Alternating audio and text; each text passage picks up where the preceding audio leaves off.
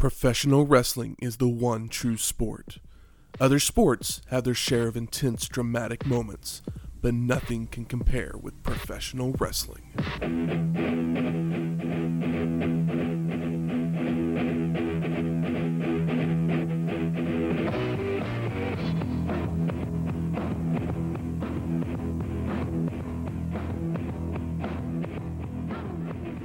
Welcome to Wrestling History X, where three friends come together to talk about the stories behind the matches. I'm Matt. I'm what a Mike, what a Mike, what a Mike, what a mighty good Mike. And I'm Chad Austin's jacket. It's such a good jacket. Isn't it? Welcome to episode 123, Heat Wave 1994.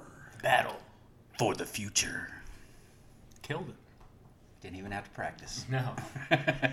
Totally forgot there was one for Yep. this. I don't know where I pulled it from even. So this was the first Heat Wave produced by ECW. It would take place at the ECW Arena in Philadelphia, Pennsylvania on July 16th, 1994 with an attendance of 850 people. Oh my gosh. Down from 1,000? Must have been too hot. Like we were here 3 It was weeks probably ago. a heat wave. Oh my gosh. Less Like, hostile. we were just there. Yeah. Well, Yeah. somebody's not on the show, but I don't want to spoil them. These shows, we've kind of figured out that ECW is basically running like an indie wrestling promotion at this point, where the major shows each month are kind of the continuation of storylines. So it's kind of like their weekly show, but it's at a monthly pace. So a lot of the stuff that we saw last week at Hostile City Showdown Probably played on ECW Hardcore TV. over the next few weeks, Yeah. exactly. And then just the continuation of basically all those storylines we'll see right here on this show. But also a continuation. We're still in Philly. Still in Philly. So what did Shane bring for us this time? Yeah, I'm curious how this connection to Philadelphia. Yes. All right. So we're back in Philly. We've been to Philly a We lot. never left. True. Very true. Just long enough to run to the store. Yeah, we've been in Philly many, many times, and it's getting a little more difficult, so I decided to expand my search outside of Philly and see what kind of foods started in Pennsylvania. And lo and behold, the good old-fashioned banana split is a Pennsylvania creation. It is now on its approximately 117th anniversary. That's it? Yeah. It started I in mean, this country's not very old. Latrobe, I believe is how it's pronounced, all the way on the west side of the state. So West Side? that's right, west side represent. Also, refrigeration's not that old. True. We think we've been around for everything, but everything just hasn't really been around all that long. But yeah, banana split. I'm trying to think back, and I don't know if I've ever actually had a full-on banana split because I was the weird kid growing up that I didn't want too much of stuff in my food. I didn't want my food to touch, and banana split is basically just food piled on top of food, piled on top of food with some fruit. You got a banana split in half, you got some chocolate, some vanilla, some strawberry ice cream. Depending on where you go and who makes it, it can be topped with some chopped strawberries, some hot fudge, some marshmallow cream, some chopped pineapple, nuts, whipped cream, cherries. I mean, you go to one of those little ice cream bars and basically just load up. You can get it on it. Pretty Yeah, much. I know. I haven't had a banana split in a long time. It is indulgent. Tis. I could have easily, as Michael said before we started rolling, got one of these and had all of us share, but Be like, what's the fun in that? Raise your hand for chocolate. Raise your hand for strawberry. Raise your hand for vanilla. Yeah. It's basically, Neapolitan was made just so you could Save on your banana splits. save on your banana splits and not have to have 3 containers of ice cream to make one. But it's pretty fucking good. I went to Brahms here in Oklahoma. You know, it's funny. My sister's husband, whenever he goes to Brahms and gets a milkshake, he gets a Neapolitan milkshake, and I'm like, that sounds wild. And he's like, he swears up and down that you can taste all 3 flavors. And I'm You like, can, I'm sure yeah. you can, but I've never even thought about a Neapolitan shake. I thought that was crazy. You guys are like, whatever, man. We make them at work. Yeah. All right. Yep. It's a thing. I didn't know it was a thing. Yep. Some people want it all mixed together. Some people want the visual aspect of having a layer of strawberry, a layer of chocolate, a layer of vanilla. But those people are jerks. Yes, they are. They are, but it's partially my fault because I'm one of those people that like, absolutely, sure. Yeah, you're too nice. Do you want it mixed together or do you want it side by side and layered? Can we get it vertical? The first day he asked Yeah. me to do a vertical one, I was just like, Are you kidding me? Yep. you should be. I need one extra set of hands to pour this chocolate while I get the other two. I said I was saying it as a joke, but yes, No, he was serious. Shane's a people pleaser Exactly. Extreme hospitality is how we do it. here in Oklahoma City. Well, while we're cooling down with our ice cream during this heat wave, let's talk something that happened right around the same time. A week earlier, a little company named Amazon would be founded by Jeff Bezos in his Seattle garage as an online bookstore. And obviously we all know that it's now one of the most valuable retailers in the United States, if not the world. I was thinking, I was like, well, you can get everything off Amazon, but can you get ice cream to your house? And I was like, oh, I think they have a deal with Whole Foods, so like you probably can. Probably. On the local delivery, yes. Which they also, I think, deliver in dry ice as well. Oh, I bet. Got to. But yeah, it's like, well, I wish I started a bookstore in 1993 in my garage. So are you guys Amazon ordering freaks? Or Yes. yes? I wouldn't say I'm a freak. I use it. There's probably at least 3 boxes that show up at my house every week on, Yeah. on the low end. I do use it every once in a while, but it's, even though it is, the most valuable retailer or one of the most valuable whatever, in my mind, it's still an online bookstore, even though I watch Amazon Prime and all this other stuff. Oh, really? Yeah, so when I go to shop, I don't instantly think I need to jump online. Like, fuck it, I'll just run to the store. And then I'll go to the store and I'll get pissed off, and then I'll tell myself I should have ordered online. I mean, I don't like order toilet paper off Amazon or anything like that. I don't order everything. It's usually more specialty items because It's like, oh, my telephone charger's breaking. And then instead of going to Best Buy across the street, I just order it online, and it'll be here in a day. it'll be here tomorrow. Yeah, I mean, that's the convenience. That's why they got all that money. Yep. That is why they. Phone charger there, television here, remote control for your nephew there. It all shows up. Ream of paper to print your notes on. Oh, there you go. Wrestling t-shirt. You got it. It's true. Very true. New bong. I really bet don't. they do. I really don't know. I never look. Not a bong guy, to be honest. It used to be. I kind of miss him. Yeah. I had a Chandler bong, and then I just had one named Scotty. Every Walmart I go to doesn't have my drink that I like. Oh. Order a case of them online. Show up in 2 days. Well, let's see if Heatwave can be as valuable as Amazon. The logo comes on the screen before a video package of various wrestlers doing some of their trademark moves. As we go right to our first match, Rockin' Rebel and Hack Myers versus the Bad Breed of Axel and Ian Rotten. Who, of course, come out to Salt and Pepper. It's kind of weird to be Bad Breed and you come out to Salt and Pepper. They come out to Salt and Pepper? What song did they come out to? Well, what a man. That's where I got my namesake. Oh, okay. I just thought that was Jason. Oh, no, I guess that was Rockin' Rebel and Hack Myers, maybe? Yeah. That makes Okay, yeah, so 'cause they came Rockin' out to Jason's Rebel, theme yeah, music? Yeah, they came out to Justin's theme music. I was like, that's not right. It's not Bad Breed. Okay. I That just makes had more to- sense now. Yeah, of course But it does. still. Rockin' Rebel and Hack Myers start the night off, huh? Woo! Ian As Axel you- Rotten to start the night off. As usual, Joey Styles is our commentator for the evening. And we got Axel and Hack getting to each other's faces to start, with each slapping the other before the two lock up, with no one gaining an advantage. Isn't it nice that Rockin' Rebel looks like a wrestler? Kinda. He looks like a wrestler. I don't know, I still look at him and I think Rockin' Robin. So, I mean, I guess he looks like a wrestler. She's a wrestler. Axel reverses a hip toss and follows up with an arm drag to start working the arm. Bad Breed hits a combo drop toe hold, running splash to keep up the attack as Ian takes over, hitting a drop kick in the corner for a 2 count. Ian tosses Hack to the corner, bringing Rockin' Robin into the ring, where he poses. I said Robin, didn't I? It's fine. It's welcome. funny. You guys got me. Bringing Rockin' Rebel into the ring, where he poses for the crowd and just shoving Ian to the mat. But Rotten comes back with a body slam and starts taunting Rebel himself. They like Rebel. The fans like Rebel. Rockin' Rebel ducks a pair of clotheslines, only be taken down with another pair of clotheslines. Axel comes in with elbows, but Rebel goes low with a knee and an elbow drop for a 2 count. Double back elbow from Rockin' Rebel and Myers. Rebel with a clothesline and a leg drop for an arrogant 2 count, followed by a swinging neckbreaker for a near fall. Hack's working over Axel with left hands and boots. Head slam into a turnbuckle and elbows across the face.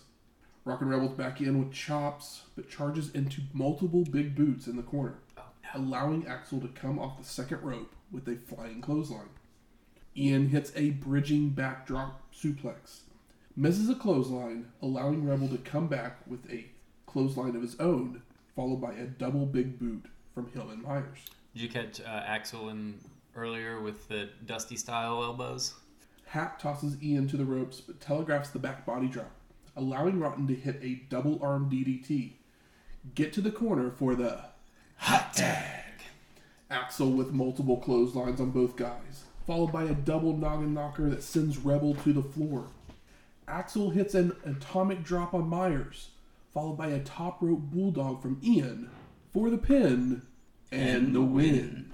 Post-match, Rockin' Rebel shoves Hack as they start to argue over what happened before they hug, but then Rebel clotheslines and elbow drops Myers, and the two men just start brawling out to the floor and to the back. The patented brawl to back. I will say, maybe the most wrestling match of the whole last ECW show we watched. Pretty much. They were. Looked like a wrestling match.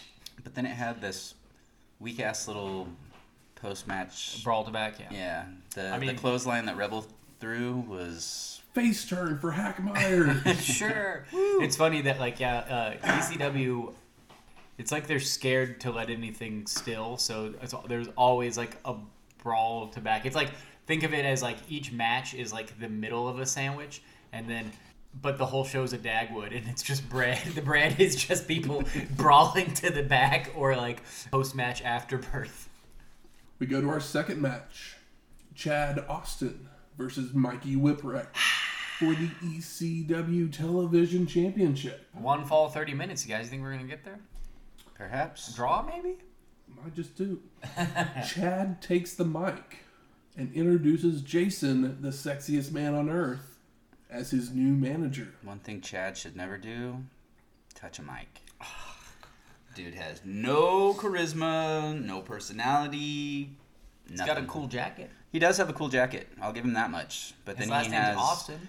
boring as fuck wrestling clothes on underneath that. Yeah. It's like generic wrestler startup kit with a cool jacket. Yeah, he was his long young lion trunks.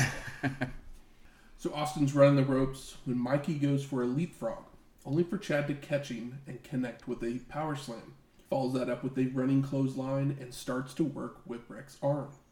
Mikey reverses to work a wrist lock when Austin leaps up to the top rope to flip himself back into control to try for a hip toss, only for Whipwreck to reverse and hit a drop kick to send Chad out to the floor.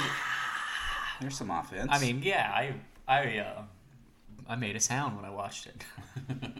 Jason and Austin have a meeting of the minds before rolling back in, where Mikey avoids a charging Chad into the corner, which sends Austin flying back out to the floor. There's a name for him, Charging Chad. See?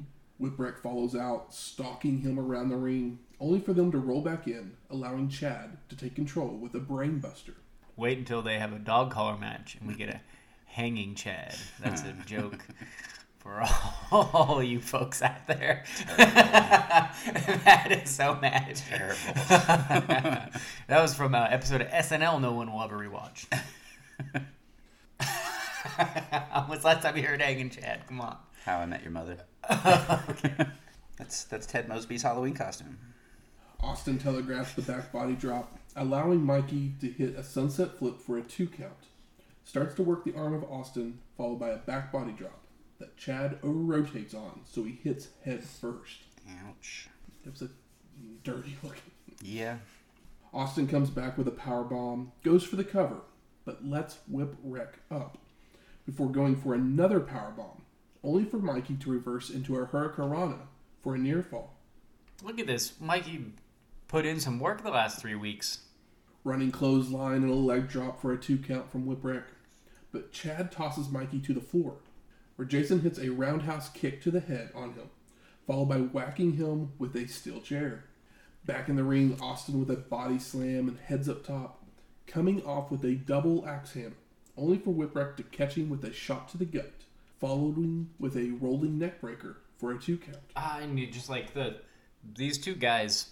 I mean, Mikey's a small guy. He's pretty good at selling, but Chad with that beer gut, some of his selling here. I mean, I'm loving this match every second of it. After a reversed Irish whip, Chad tries for a Hurricanrana, but Mikey powerbombs him down, only for Jason to break up the pin. Ooh. Whipwreck goes up top, coming off with a crossbody for the pin, and no! Austin kicks out. Mikey is tossed out to the floor again, where Jason front suplexes Whipwreck onto the timekeeper's table. Yeah, the real pancake. This fucking Jason's using that big old frame of his to actually get into a match now. Chad drags Mikey into the ring to hit a slingshot front suplex before coming off the top with a leg drop for the pin and the win. And this is me crying. And new. It hurt so bad. Record scratch. But Chad is handed the belt, and Austin grabs the mic and tells the crowd and the ref that he had to use brass knuckles to win the match. So the ref disqualifies Chad Austin, and Mikey Whipwreck is still your television champion. I mean, Huh? you know how last was like they're booking Mikey so well. If he just could have pulled it out and won, how much better would have that been than this guy being like, you know what? I kind of feel bad because Mikey did a pretty good job here, but I hit him in the head with some brass knuckles. Did you? I didn't see that. I'm confused. Did on you that see a one. foreign object? There was no foreign object ever What used. was that? No. This But is not a big arena.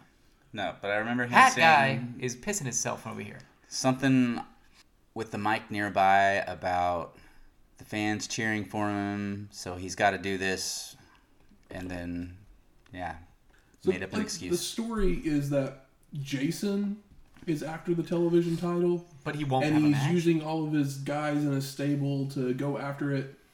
And so instead of Austin winning it, he's like, Jason needs to win it, and that's why it's Convoluted as fuck convoluted and nonsensical. and makes no sense. Because This is when I texted you guys, and I was like, this is the dumbest Dusty finish yeah, I think I've ever seen. and what's a bummer? I think this is a finish that's too dumb for Dusty to try. The biggest bummer is that the match was awesome as fuck. Uh-huh. It was fucking great. I was so into it. I love everything about it, except for like, of course, Chad winning is an upset. Except for when Chad Austin is on the mic, this match is good. Yep. I think it's great, and it's just, but it's like there's so many other ways for Mikey to not lose the title, and this is the one that makes the least amount of sense. Yeah. Yep. So post-match, Austin tosses the ref out of the ring, while Jason vertical suplexes and pile drives Mikey onto the TV title. I was like, did they want the fans to see a title change? But they don't? I don't know. I just don't get it. It doesn't make any sense. It'd make more sense if Chad won it with a foreign object that everybody saw, puts it away, and then Mikey gets it at the next show. Clean. He would've did gets the it leg back. drop, and he had his nuts in his pocket there. So my there we God. go. It would have made He more had the sense for loaded him to back actually pocket. use the foreign object and then to have gotten caught. Yeah. Or even just win and Mikey wins on the rematch. Because everybody knows you can put over Mikey Whipper and be like, you're a But cheater, they you're a They wanted cheater. to keep the belt. I mean, they wanted to keep the belt on Mikey. Yeah. I mean, I wanted it too. Chad. Put down the mic. Put on the Well, this was jacket. Paulie's walk idea. away. This might be Paulie's worst idea. It might be. Maybe it's all gonna make sense on the next show. Probably not, but we will see Mikey Whipwreck with the title on the next show. I'm sure of it. Goes to, I don't know, Cold Storm, something. Cold Storm. Heat Wave, more like Heat what? title change question mark? Yeah. I don't know. We go to our third match. Steve Richards with Angel versus Tommy Dreamer. And yes, Steve Richards is Stevie Richards. most famous for being in the BWO. Yes, pretty much. He's the Hey, he was the leader of Right to Censor at one point. Steven Richards. He's the Shawn Michaels of the BWO. Yes. Yeah. I mean, he's all want to be Shawn Michaels, right? Pretty much. That's Stevie Richards' vibe. He's not the worst at it, but he's not Shawn Michaels. No. But also, the last time we saw Angel was at Ultra Clash 93, episode 101. And she's the one who came down at one point and like got her top ripped off. And Yes. Oh, yeah, she's I was back? making sure I was thinking of the same We were Angel. like trying to figure No, she out. wasn't the one that got her top ripped off. She was the one that won the intergender battle royal. Okay. Because she just sat on the top rope the entire time. Oh yeah, we were talking about how smart she was, Yeah. and we were like That's trying to right. figure out where all these girls came from. So the crowd starts chanting something towards Angel. I couldn't quite figure out It's what it probably was. not very nice. But even if I did, I probably wouldn't repeat it. So Steve goes out to scald the fans, all with Dreamer getting a good laugh in the ring. What a baby face. Richards takes control with several right hands, goes for mounted punches, only for Tommy to shove him off and then kick him in the nuts before delivering a crossbody for a 2 count. Dreamer keeps up the attack, choking Steve across the ropes, a vertical suplex, followed by a hip toss, snapmare, but then misses an elbow drop.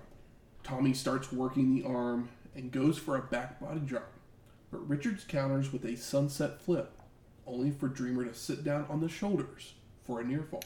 Of the sit down and pulls up the legs. A really bad looking back elbow sends Steve falling out to the floor, Ooh, pure slop.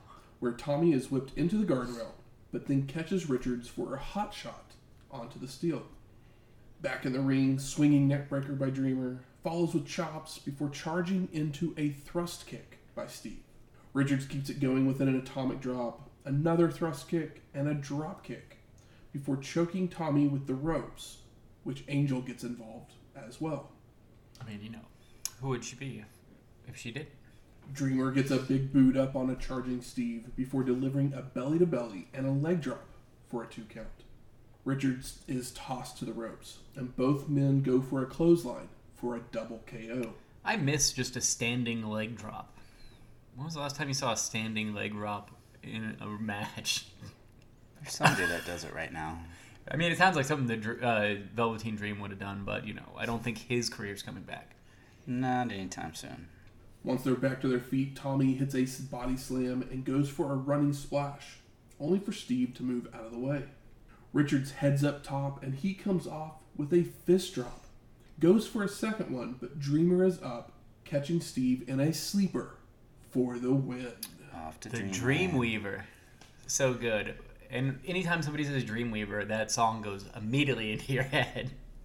Post-match, Tommy takes the mic, telling the crowd they can have Richards, before tossing him out of the ring. He then continues on by cutting a promo about people wanting to see the future of pro wrestling. He wants the champ, calling Shane Douglas a piece of Pittsburgh shit. Shane then comes down the aisle with Mr. Hughes holding him back. The Roughnecks reminding Douglas that he has a match later, so Shane tells Hughes to take care of Dreamer. Okay, I want to say something. I love that Steve Richards basically said what he was going to do. Like, he was like, oh no, I'm doing another one. Tommy knew he was coming back down. It's like, it's just, you can't, that's how wrestling works. The heel gets boastful and basically telegraphs what he's going to do. The good guy catches him and wins. And like, I'm a few matches into this show and I'm like, God damn, this is a good show.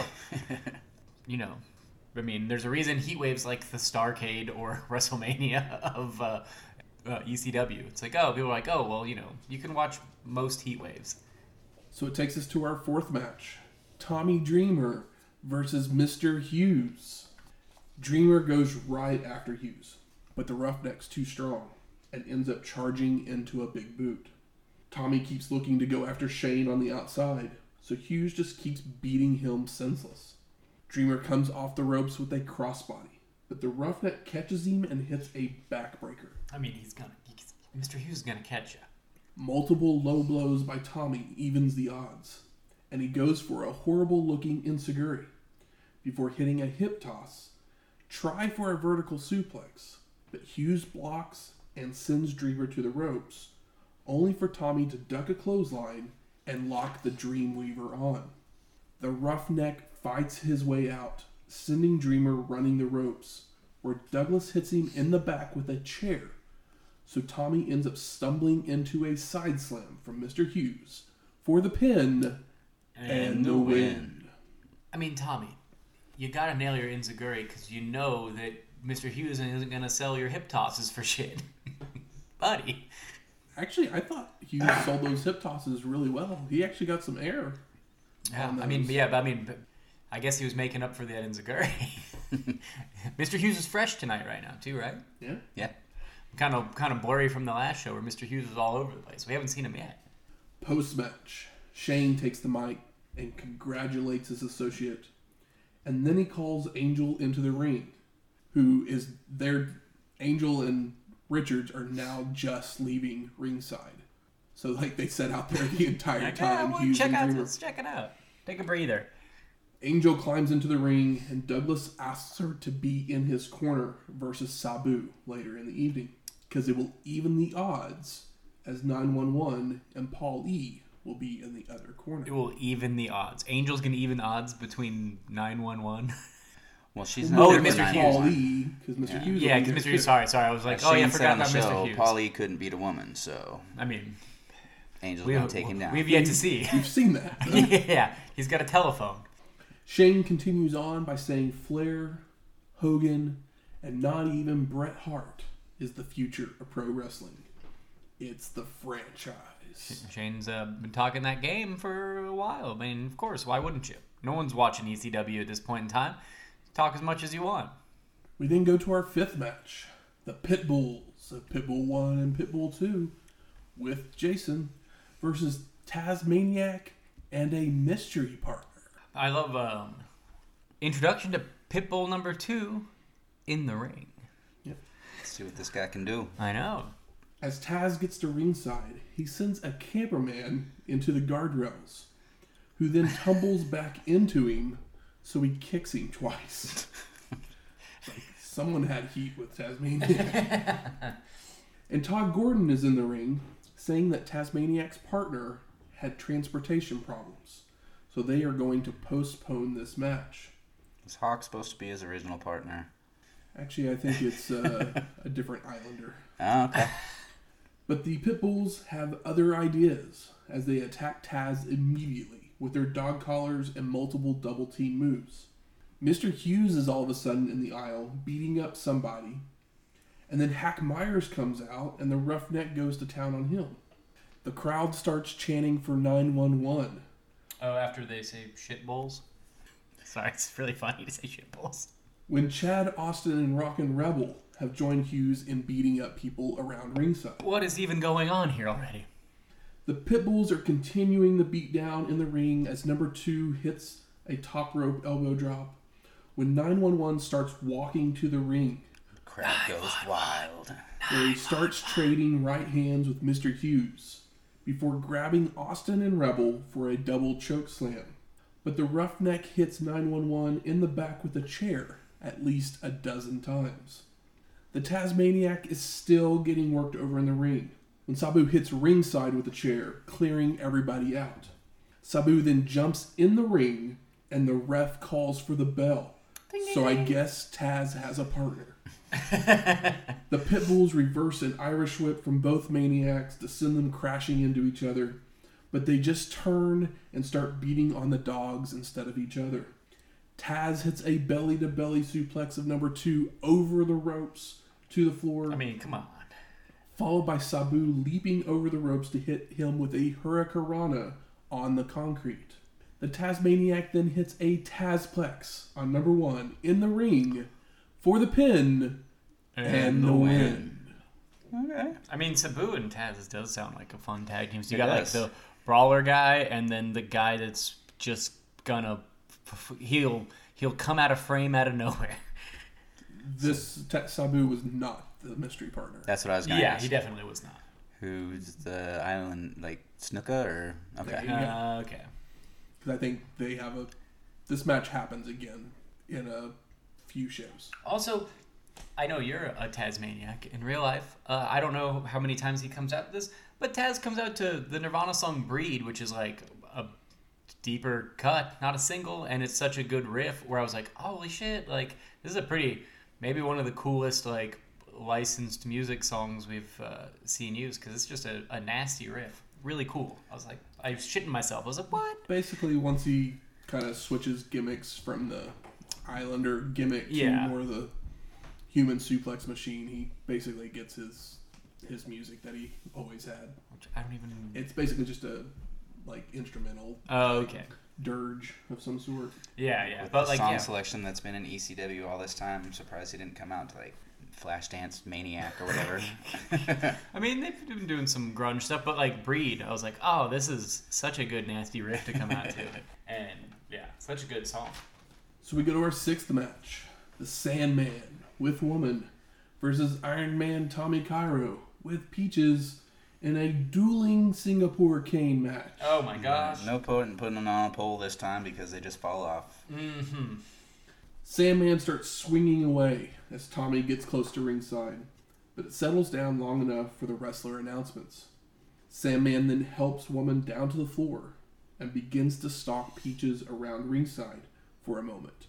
Tommy Cairo, look at those trapezius muscles. He's looking like a wrestler. Must have heard me last week. Tommy gets in between them to force Sandman to retreat. Every time Sandman then tries to get back into the ring, Cairo just swings at him with his cane. Also, the skinny jeans in '94. Pretty wild, Tommy. Yeah, they were grunge-ish. Finally, back in the ring, Iron Man's laying it in with the cane to send Sandman right back out to the floor. Sandman gets in once again, but again Tommy with repeated cane shots to the midsection, but again Sandman retreats. Cairo then comes out to the floor, only to continue to have the advantage with more cane shots. Once they both make their way into the ring, the two men trade shots, which ends up busting open the Sandman from the forehead and the arm. Yeah. These arm shots were like just crazy. How Like, oh, just hit me in the shoulder. It'll heal better than my skull. Tommy swinging like a true Iron Man. Every time Sandman gets hit a few times, he retreats back out to the floor, but Tommy just continues to beat on him everywhere they go. Sandman rolls into the ring, while Cairo comes off the top rope with a somersault splash. But Sandman moves and takes control of the match with several cane shots, which bust Tommy open. They start trading shots when they hit each other at the same time across the head for a double KO. I know, I was like, how much of this did they actually plan? Because the double KO spot, pretty good. Peaches and Woman both climb in the ring, with Miss Peaches grabbing a cane, stalking after Woman. Get her. She rears back to swing when she hits the ref, knocking him down. Boom. Now both men are up, with Sandman tossing Peaches down to the mat, while Cairo is cornering Woman. Sandman turns and canes Tommy across the head multiple times, making the cover for the pin and the win. And who's the heel? ECW is evil. These men are about to beat each other's girlfriends. One of them being the ex-wife. It's so evil. Post-match, Sandman takes the mic and asks Cairo, "Who has won this war? I guess you didn't pay your bill." Did he really say that? Come full circle. Of course, Sandman with the cigarette. That woman lights up, and they cross their swords. Woman and Sandman With X. Singapore canes. Singapore canes, yeah. Woman doesn't have a sword. This is hardcore. We then go to our 7th match. Sabu with 911 and Paul E. Dangerously versus Shane Douglas with Mr. Hughes and Angel for the ECW World Heavyweight Championship. Battle for the future. Sabu runs out to the ring, breaking part of the entrance as he comes He out. crashes through the wall like the Kool-Aid Man. So 911 and Paul Lee have to run down to controlling from going homicidal on anybody at ringside. He went suicidal already. Sabu keeps diving at Douglas to start, but Shane continually moves out of the way, finally taking control of the match with right hands in and outside of the ring. Yeah, it is funny though, that. So we already saw Sabu. It's like, oh well, he should be saved for the last match, but I guess Snuka was not around or whatever. Back inside, Douglas hits a top rope double axe handle for a 2 count. The two men trade waist locks until Sabu counters into a rolling pin for a near fall. I love that this touch of he jumps off the top and does a double axe handle on Sabu in the middle of the ring for the 2 count or whatever. But after he does the double axe handle, he yells, "I am the future," after doing a double axe handle. It's not like he did some like air Sabu and then yelled, "I am the future," air Sabu off of a chair into the corner, or like, put him through a table, yells, "I am the future." The move most famous from Randy Savage, but nobody didn't do it. If I ever get into wrestling, I'm totally stealing that entire thing. Yeah, "I am the future." So good. Doing the double axe handle and then yelling. It's such a gimmick to do, like standing leg drops, like whips, clotheslines, like reverse chin locks, double axe handles, and then call yourself the future. Such a good gimmick. Would love to see it. Yeah. Maybe working a big boot or something like that. Yeah, I mean that's kind of what that'll nail it down. What the Dream did, but he didn't have to do the "I am the future" thing because he was like so cool. Shane's back in control after a stalling vertical suplex before hitting a clothesline for a 2 count, following that up with a backbreaker and locking on a camel clutch. Douglas tries for another clothesline, but Sabu ducks and connects with a sit-out powerbomb for a near fall. Yeah, that's when you say "I am the future." I am the future while holding a reverse chin lock for 5 minutes. Shane stumbles out to the floor with Sabu following out, hitting Douglas over the head with a chair before sitting Shane down on that chair and crawling back into the ring to hit a tope suicida. Back in the ring, Sabu continues with more chair shots before trying for air Sabu, but Shane just moves out of the way. Douglas hits an atomic drop onto the chair, followed by a body slam, a slingshot splash, and a pile driver for a 2 count. I love that the pile driver's like right to the hard cam. It's a nice touch. Sabu comes back with a springboard heel kick, but then misses a 450 splash leaping over the top rope from the apron, which allows Shane to roll up Sabu for a near fall. Sabu then leaps up to try for a hurricanrana, but Douglas just throws it down with a powerbomb followed by a top rope elbow drop for a 2 count. Shane turns Sabu over into a half crab before transitioning into an STF, which brings 911 and Hughes up on the apron where they start arguing. Sabu escapes while this is happening with a low blow before coming off the top with a spinning heel kick to send Douglas out to the floor. I have to point this out. Joey Styles says that the STF was made popular in the U.S. by Eric Watts. Yes. He says that, and I wrote that down, Yep. and I wrote LOL Shane. Yep. Because I was just like, number one, I'm upset about this. Can't imagine how Shane feels. I know he's going to catch it. I heard the name Eric Watts, and I had to rewind because I'm like, why the fuck are they talking about Eric Watts How on does ECW? Joey Styles know who Eric Watts is? Nobody knows who Eric Watts is.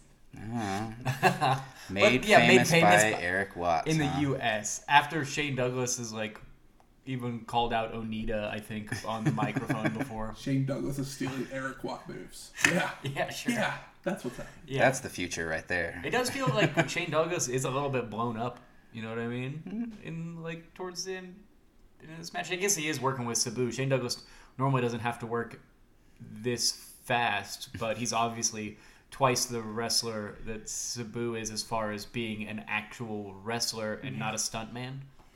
Sabu falls out to the floor with a somersault senton from the apron. Sabu has a chair again. He's wailing away on Shane before sending him into the crowd, where they start brawling, until Douglas drops Sabu with a not-so-rubber band slam across the guardrail. Sabu rallies back by dropping Shane on the guardrail crotch first, while 911 sets up a table, followed by the lights going off in the arena. Snuka's here! Yeah, Sandman was like, you forgot to pay your bills. So when the lights come back on, the two men are in the ring, where Douglas hits a cutter while dangerously tells Sabu to show the people who the future of pro wrestling is. Shane charges into a corner with a splash, only for Sabu to move, sending Douglas over the ropes and to the floor. Sabu then sets Shane up against the table, which is kind of just like leaning against the guardrail. Yeah. He then climbs up to the apron to go for a springboard moonsault. Come on, dude. But Douglas moves out of the way, so Sabu just bounces off the table. And I swear this is where I heard the first Joey Styles, "Oh my God!" It's a good reason to say it. Paul E. and 911 are checking on Sabu, with dangerously saying Sabu is injured. It's gross. Like, it's not pretty. The ref makes the count and calls for the bell, allowing Shane to win by countout. I have no clue if that's actually the original ending, I assume, or if he actually was injured. Yeah, I feel like you could have put it on Sabu here, but Shane Douglas is so good. I mean, he's obviously the best person in the company, and I after find it hard to believe that he didn't have success in other places. After they're Why is this passing guy- the championship from person to person, old legend to old legend to old legend, I think it's good to let Shane have it for Quite some a time. little bit Oh longer. yeah, for sure. And plus, he's great. He's good on the mic. He's great in the ring. He works like somebody that should be working the U.S. or TV title in WCW right now. He should be having matches with Orndorff and Austin, and I feel like this is where he should be. But here he's, moving out of the way so Sabu can give himself brain damage. Post-match, Paul E. jumps in the ring, slamming his phone across the head of Mr. Hughes from behind. But Hughes That's a big no-sells cat. it and begins to beat down dangerously. So 911 then jumps in the ring and proceeds to chokeslam everyone, including the weird-haired ref. Old ref undercut.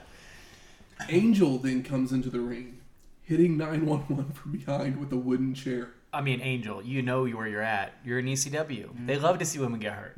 which he no-sells before choke-slamming Angel. Yeesh. The crowd starts chanting for 911 as Shane grabs Angel from the ring. It's wild. A Star is Born. It's an Angel Falls. So we go to our 8th match. The Funk Brothers of Terry and Dory Jr. versus the Public Enemy of Rocco Rock and Johnny Grunge in a no-rope barbed wire match. FMW style. They even calling out FMW this early. This is in Philly. We trade tapes. I wouldn't be surprised if somebody had a movie rental shop that was just nothing but Japanese tapes around the corner from there. This It was is nothing the but porn. Oneida section. Yeah, it's nothing but wrestling tapes and pornography, and that's all they have. And if you know them, you can get some. It was weed. out in the Oh, what a it was in world the that would've shed been. in the parking lot of the ECW arena. Yeah. What's his name? Fucking Jeff Bezos. no. I was gonna say it's owned by the New Breed. That's their side hustle. Axel and Ian. Axel and Ian. Yeah. Bad Breed. Bad Breed, not the New Breed. Yeah. That's the Brood though.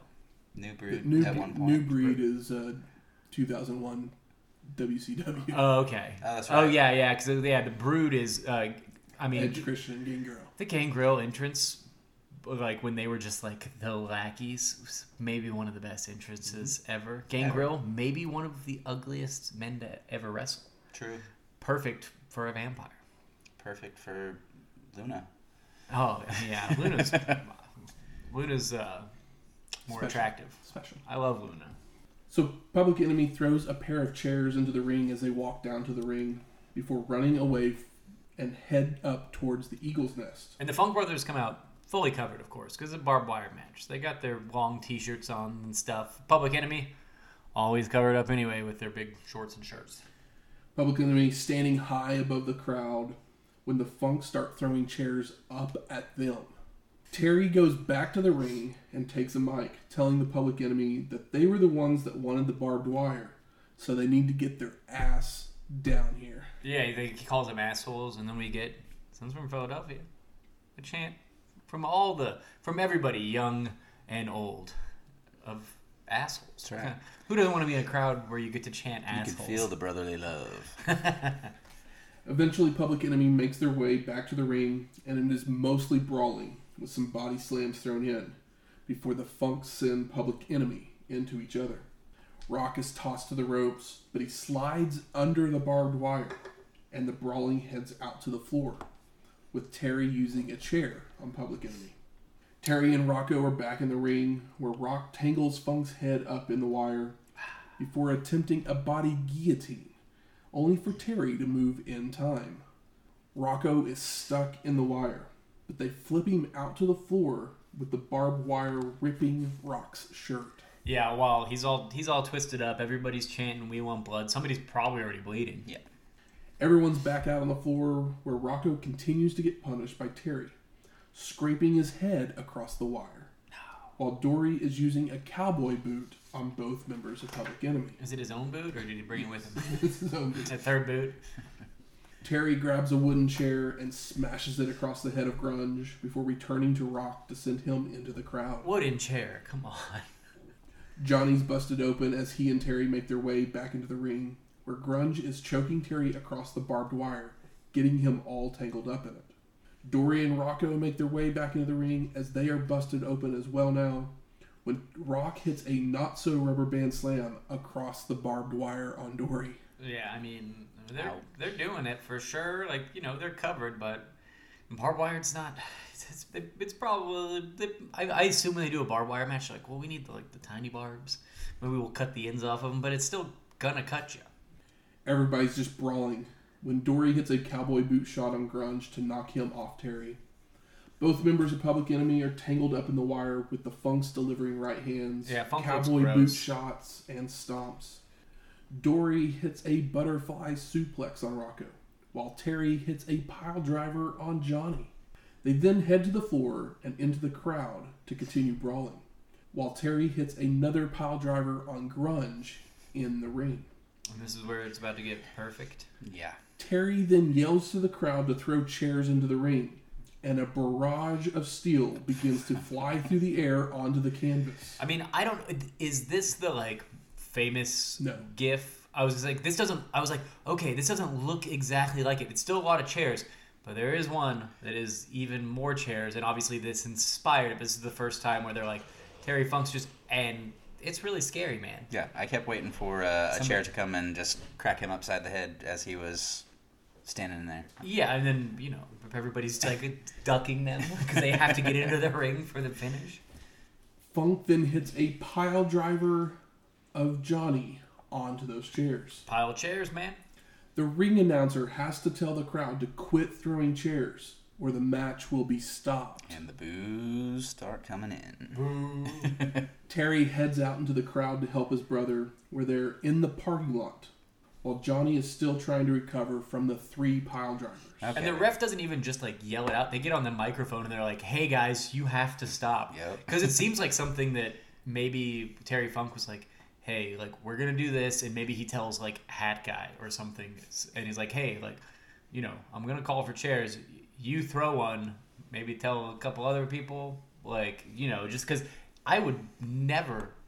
I would be mortified of throwing a chair in a ring at a live event, but we're in Philadelphia. It's ECW for a reason. I mean, it's definitely better than the last time that Funk asked for people to throw in chairs, and one made it to the ring, and the others kind of bounced off the ropes and fell back outside. Probably hit a fan in the head.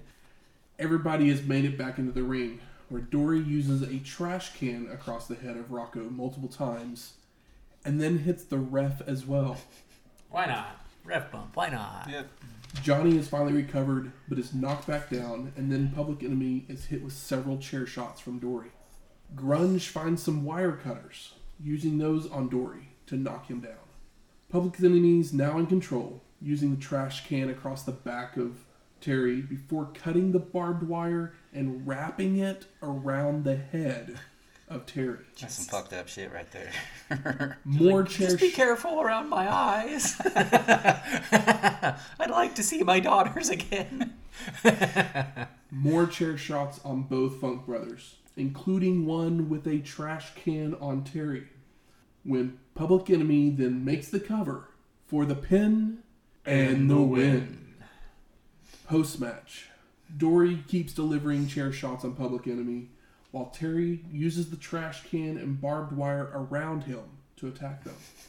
Chairs start flying in from the crowd once again as the Funk uses them to cover Public Enemy. rest in chairs.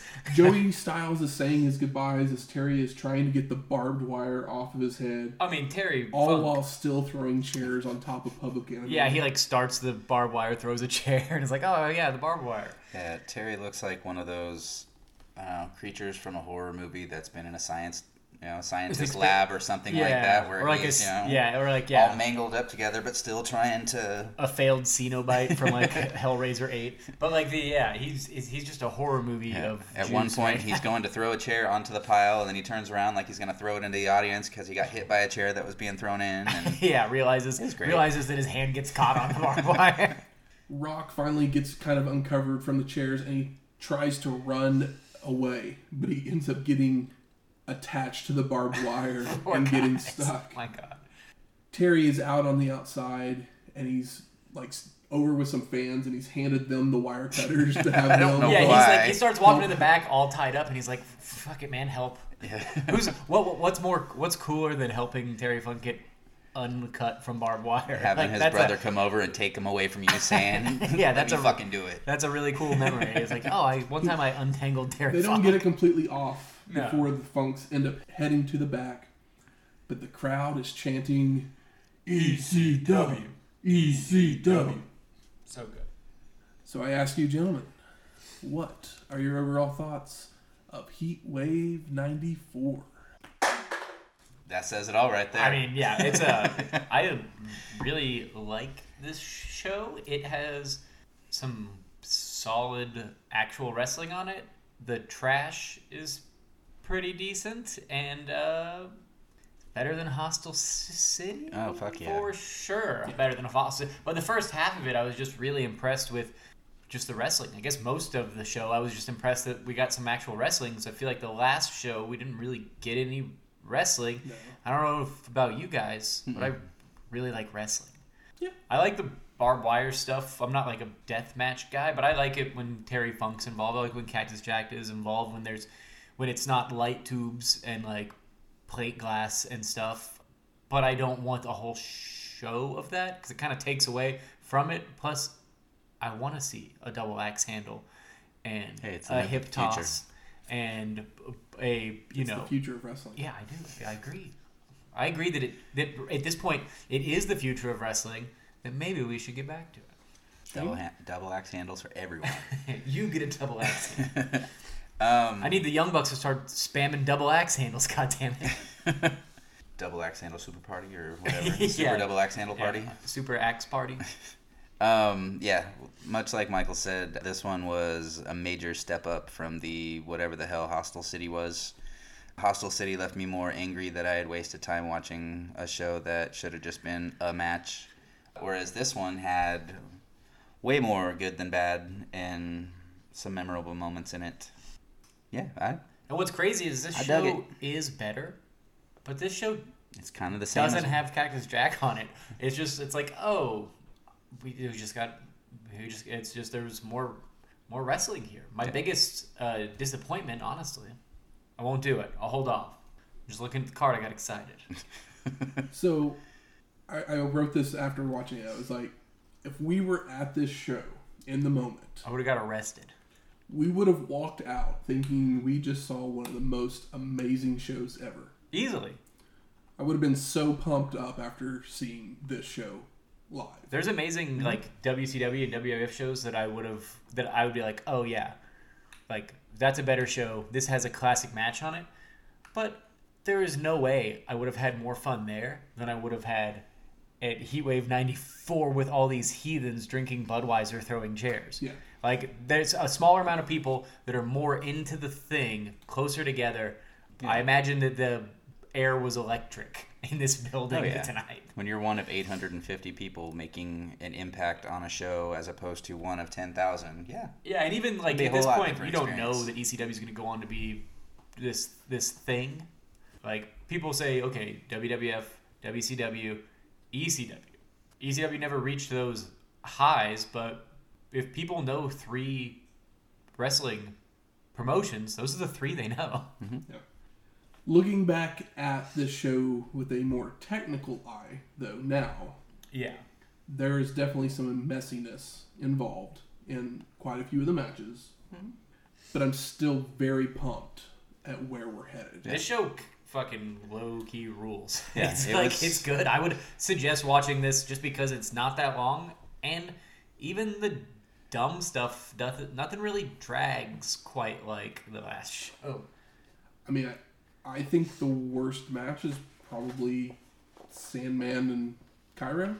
Yeah, just because we've seen it so many times. I mean, yeah, it's like the third Kane match that we've seen between the two guys, and it's I will kind of like say this one. we need to end this feud, and I believe this is the end of that feud. So Yeah, considering that since it's the dueling Canes thing, it's a little bit more tension, and it's not as long. So it's like, well, at least they're chasing each other with the cane, and they actually, get some juice, and they hit each other. So it's like, if this is what you finally wanted to see, was these two guys hit each other with canes, well, at least fucking finally happened. Not necessarily my thing, but it's definitely the thing that they've been doing for the last 3 shows. And now you actually this is your blow-off match. This would be your cage match or whatever in a Canes match if you're going to have one. Good. Where's the smart marks at? All right, fuck you. I think it's time we smark it up. So what are some of your favorite, best moments of the show? There's a couple. Yeah. When Sabu comes out, he gets a huge, so for the Taz match, and Mystery Guy. When Sabu comes out and the crowd loses it, and because they're also fans of Taz, who's our up and comer, it feels like a payoff moment in a Avengers movie. You know what I mean? It kind of had that vibe to it, where it's like, oh, we never thought we'd see these two characters on screen. It has this weird. Because I didn't expect Sabu, and it's like, of course he's in the building, but for some reason, the reaction that the crowd had to Sabu coming out with Taz translated even on shitty videotape, to me, I got excited, even though, do I really care? Yeah. No, but I mean, I do because everyone else cares, and I like Taz, I like Sabu, but, the energy was palpable even on this crummy videotape we watched. So Yeah, that was surprising and cool. And then Mikey getting moves off. The finish we talked about. Finish is stupid, but the match itself, my favorite match of the night. Wow. I mean, it's definitely up there. Yeah. I'm also a little biased as the guy's wearing the Mikey Whip ring. That's why the Tasmanian match is one of my favorites. Yeah, for sure. The I'm a little biased. It should be. The Tasmanian. Yeah, that's part all, of the deal. all 50 seconds of it. I mean, Taz is pretty cool. Like I said, that moment when Sabu comes out, it elevates both of them. Oh, yeah. Yeah, it had a very almost the same kind of vibe as Hogan coming out to save Savage, or when Hogan and Warrior are in the ring together and bump into each other and turn around and kind of pull back. And it's weird because it shouldn't. Yeah. At this point in time, No. it shouldn't be that big of a deal, but it felt like it, which is crazy. That's why I'm so surprised by it. Well, just thinking back about it, knowing that it was supposed to be Snuka and it was supposed to be just a regular match, Yeah. It would have been horrible. the match People probably are would gonna be have happy been for that great. Snuka. Snuka's gonna do some splashes. But Sabu coming in, 50 seconds. They already know he has a match later too, Yeah. so that's part Just of for it. the 50 seconds, it gives Taz just that little bit of rub of being I'm here to help my guy. Yeah. Plus, he was awesome on the last show, which everybody here was also at the last show, most likely. And Taz also got the beat down. They put the heat on him, so he's got a little bit of simpy on him. Yeah, the as cringy as it was at times, the Funk and Public Enemy match was awesome. I mean, it was way better than the last one. Yeah. And it wasn't too long either, No, it wasn't.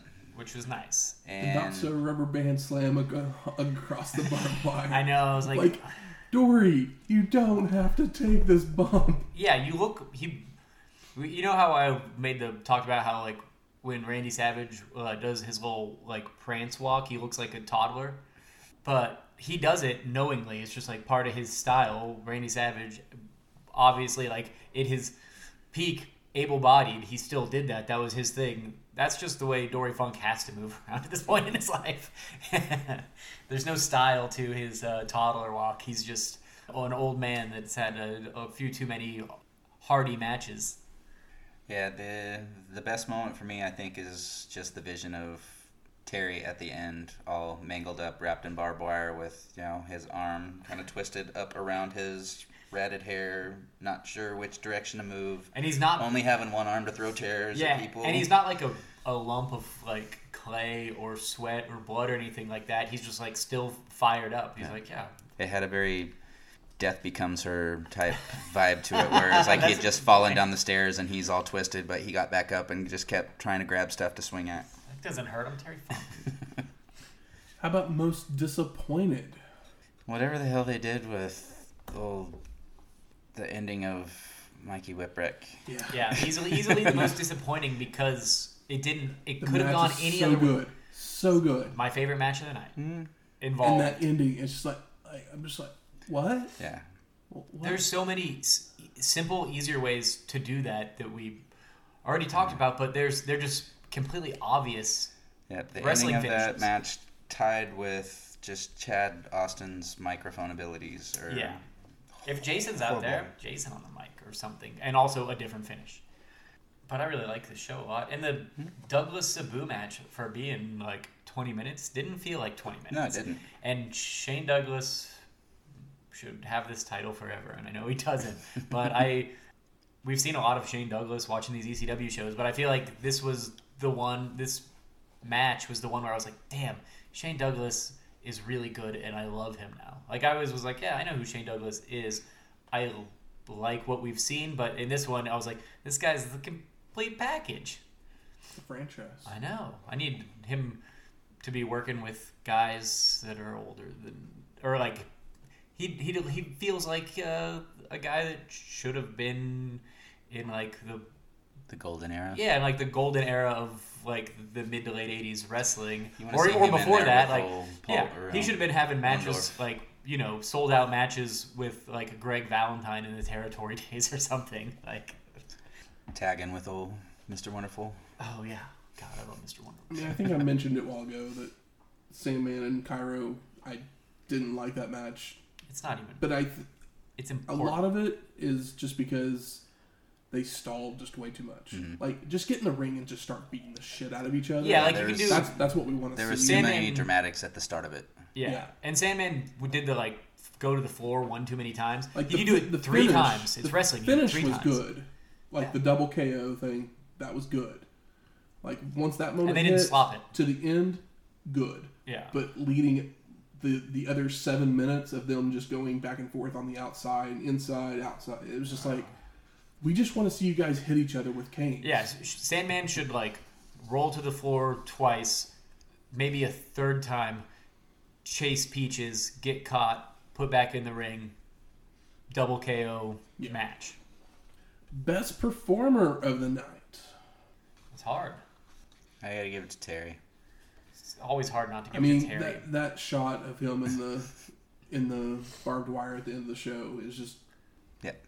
it's barbed wired onto my brain. That's your Yeah. your poster, your cover box, your everything that you need to sell this show is That's- just show Terry wrapped up in barbed wire with his arm wrapped around his head, and I want to know what the fuck happened. Yeah, that's definitely the blown out Xerox like thing stuck in the like brown clamshell that they sold this in.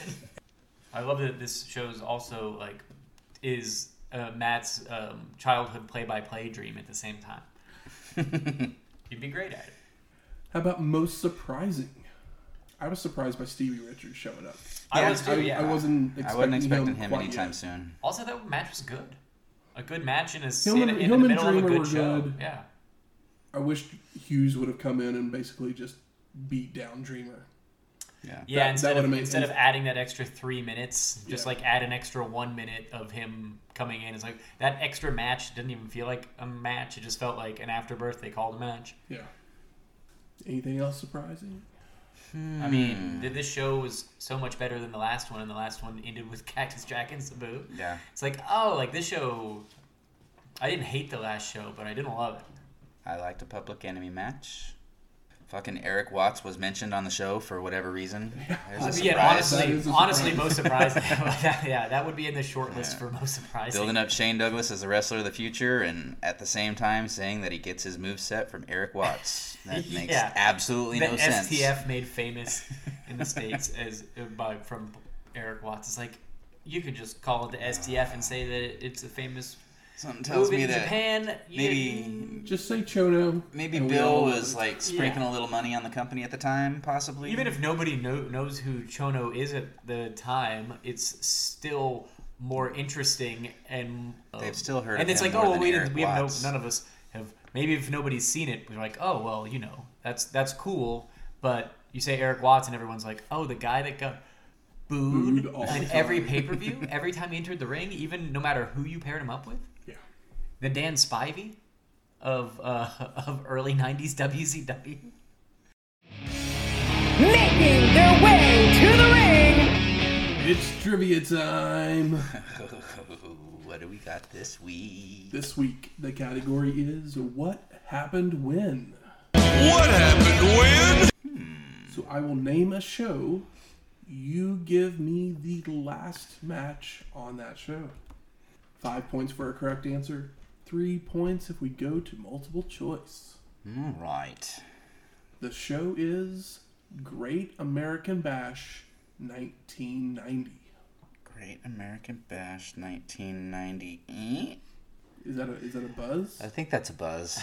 Because it was like the most. Yeah, I was like, yeah, are you thinking? I think I. I'm like, well, I have an idea of what the match was. Like, I can't remember if Shane? I'm thinking of the right year or not, but I want to say it was Ric Flair versus Sting. Ric Flair versus Sting is correct. Oh, yeah, 89, yeah, because 'Cause I knew they were trying to put it on him. they did when War Warrior Games in to- American Bash before that, but then they turned it into Fall Brawl, or added it to Fall Brawl, right? Correct. Yeah, because I was like 90, or you said 89. Yeah, 90. before 90. 90, okay, before all that. But yeah, that's Flair had that amazing 89, and then into 90 with the triple trilogy. That was 89. Yeah, that was 89 with Steam. He did Steamboat. He went from Steamboat Steamboat to Funk, but then in it 89. and then into 90 he does 3 with Sting, right? No, he doesn't do 3. Oh, he doesn't do 3 with Sting. Okay, it's just another good match after a whole year of good matches. So that's 5 points for Shane. Fabaruski. Is that one of the 60-minute jobbers or 45s? No. No, Okay. it's only like a 20-minute. I want to say I just have Sting this going an hour's picture of Sting with like the American flag in his makeup, Oh yeah. and that was right after Warrior had won the belt. So the Blade Runners were ruling the world at the time. The Psychic Coyote or whatever. What was Warrior's old name? Oh, Dingo. Dingo. Yeah. Dingo Warrior. Next week, Bash at the Beach 1994. Ooh, it's gonna get sandy. It's gonna be Saucy. And shot on the set of Hunter in Paradise, unfortunately. the orange. Yeah. The red and the yellow and the orange are all coming together. They definitely Yeah, are you ready to put ketchup and mustard on your hot dog? Because WCW is. Put ketchup and mustard on everything for the next couple years. at least the next 5 or so. Yeah, I mean, there'll be a lot to talk about on this one. Music from this week's show is Thunder Kiss 65 by White Zombie. 555. Yeah. And Public Enemy won the main event. So we're going to play their theme song, Here Comes the Hot Stepper. That was their song by Ani Kamosi? Yeah. Wow. I don't know. I'm sure I've heard Here it. come the hot stepper. Oh, it's like a snow I'm the vibe. lyrical gangster. Okay. Nice. If you like this episode or any of our other ones, please go out there and rate and review us on iTunes, Stitcher, Google Play, or wherever you find your podcast at. If you have any questions, comments, concerns, Recipes. please hit us up on our email at wrestlinghistoryx@gmail.com or on Twitter at wrestlinghistox. It's wrestling HISTO. X. We'll talk to you next week. We're going to Florida. Give me some recipes. Laters.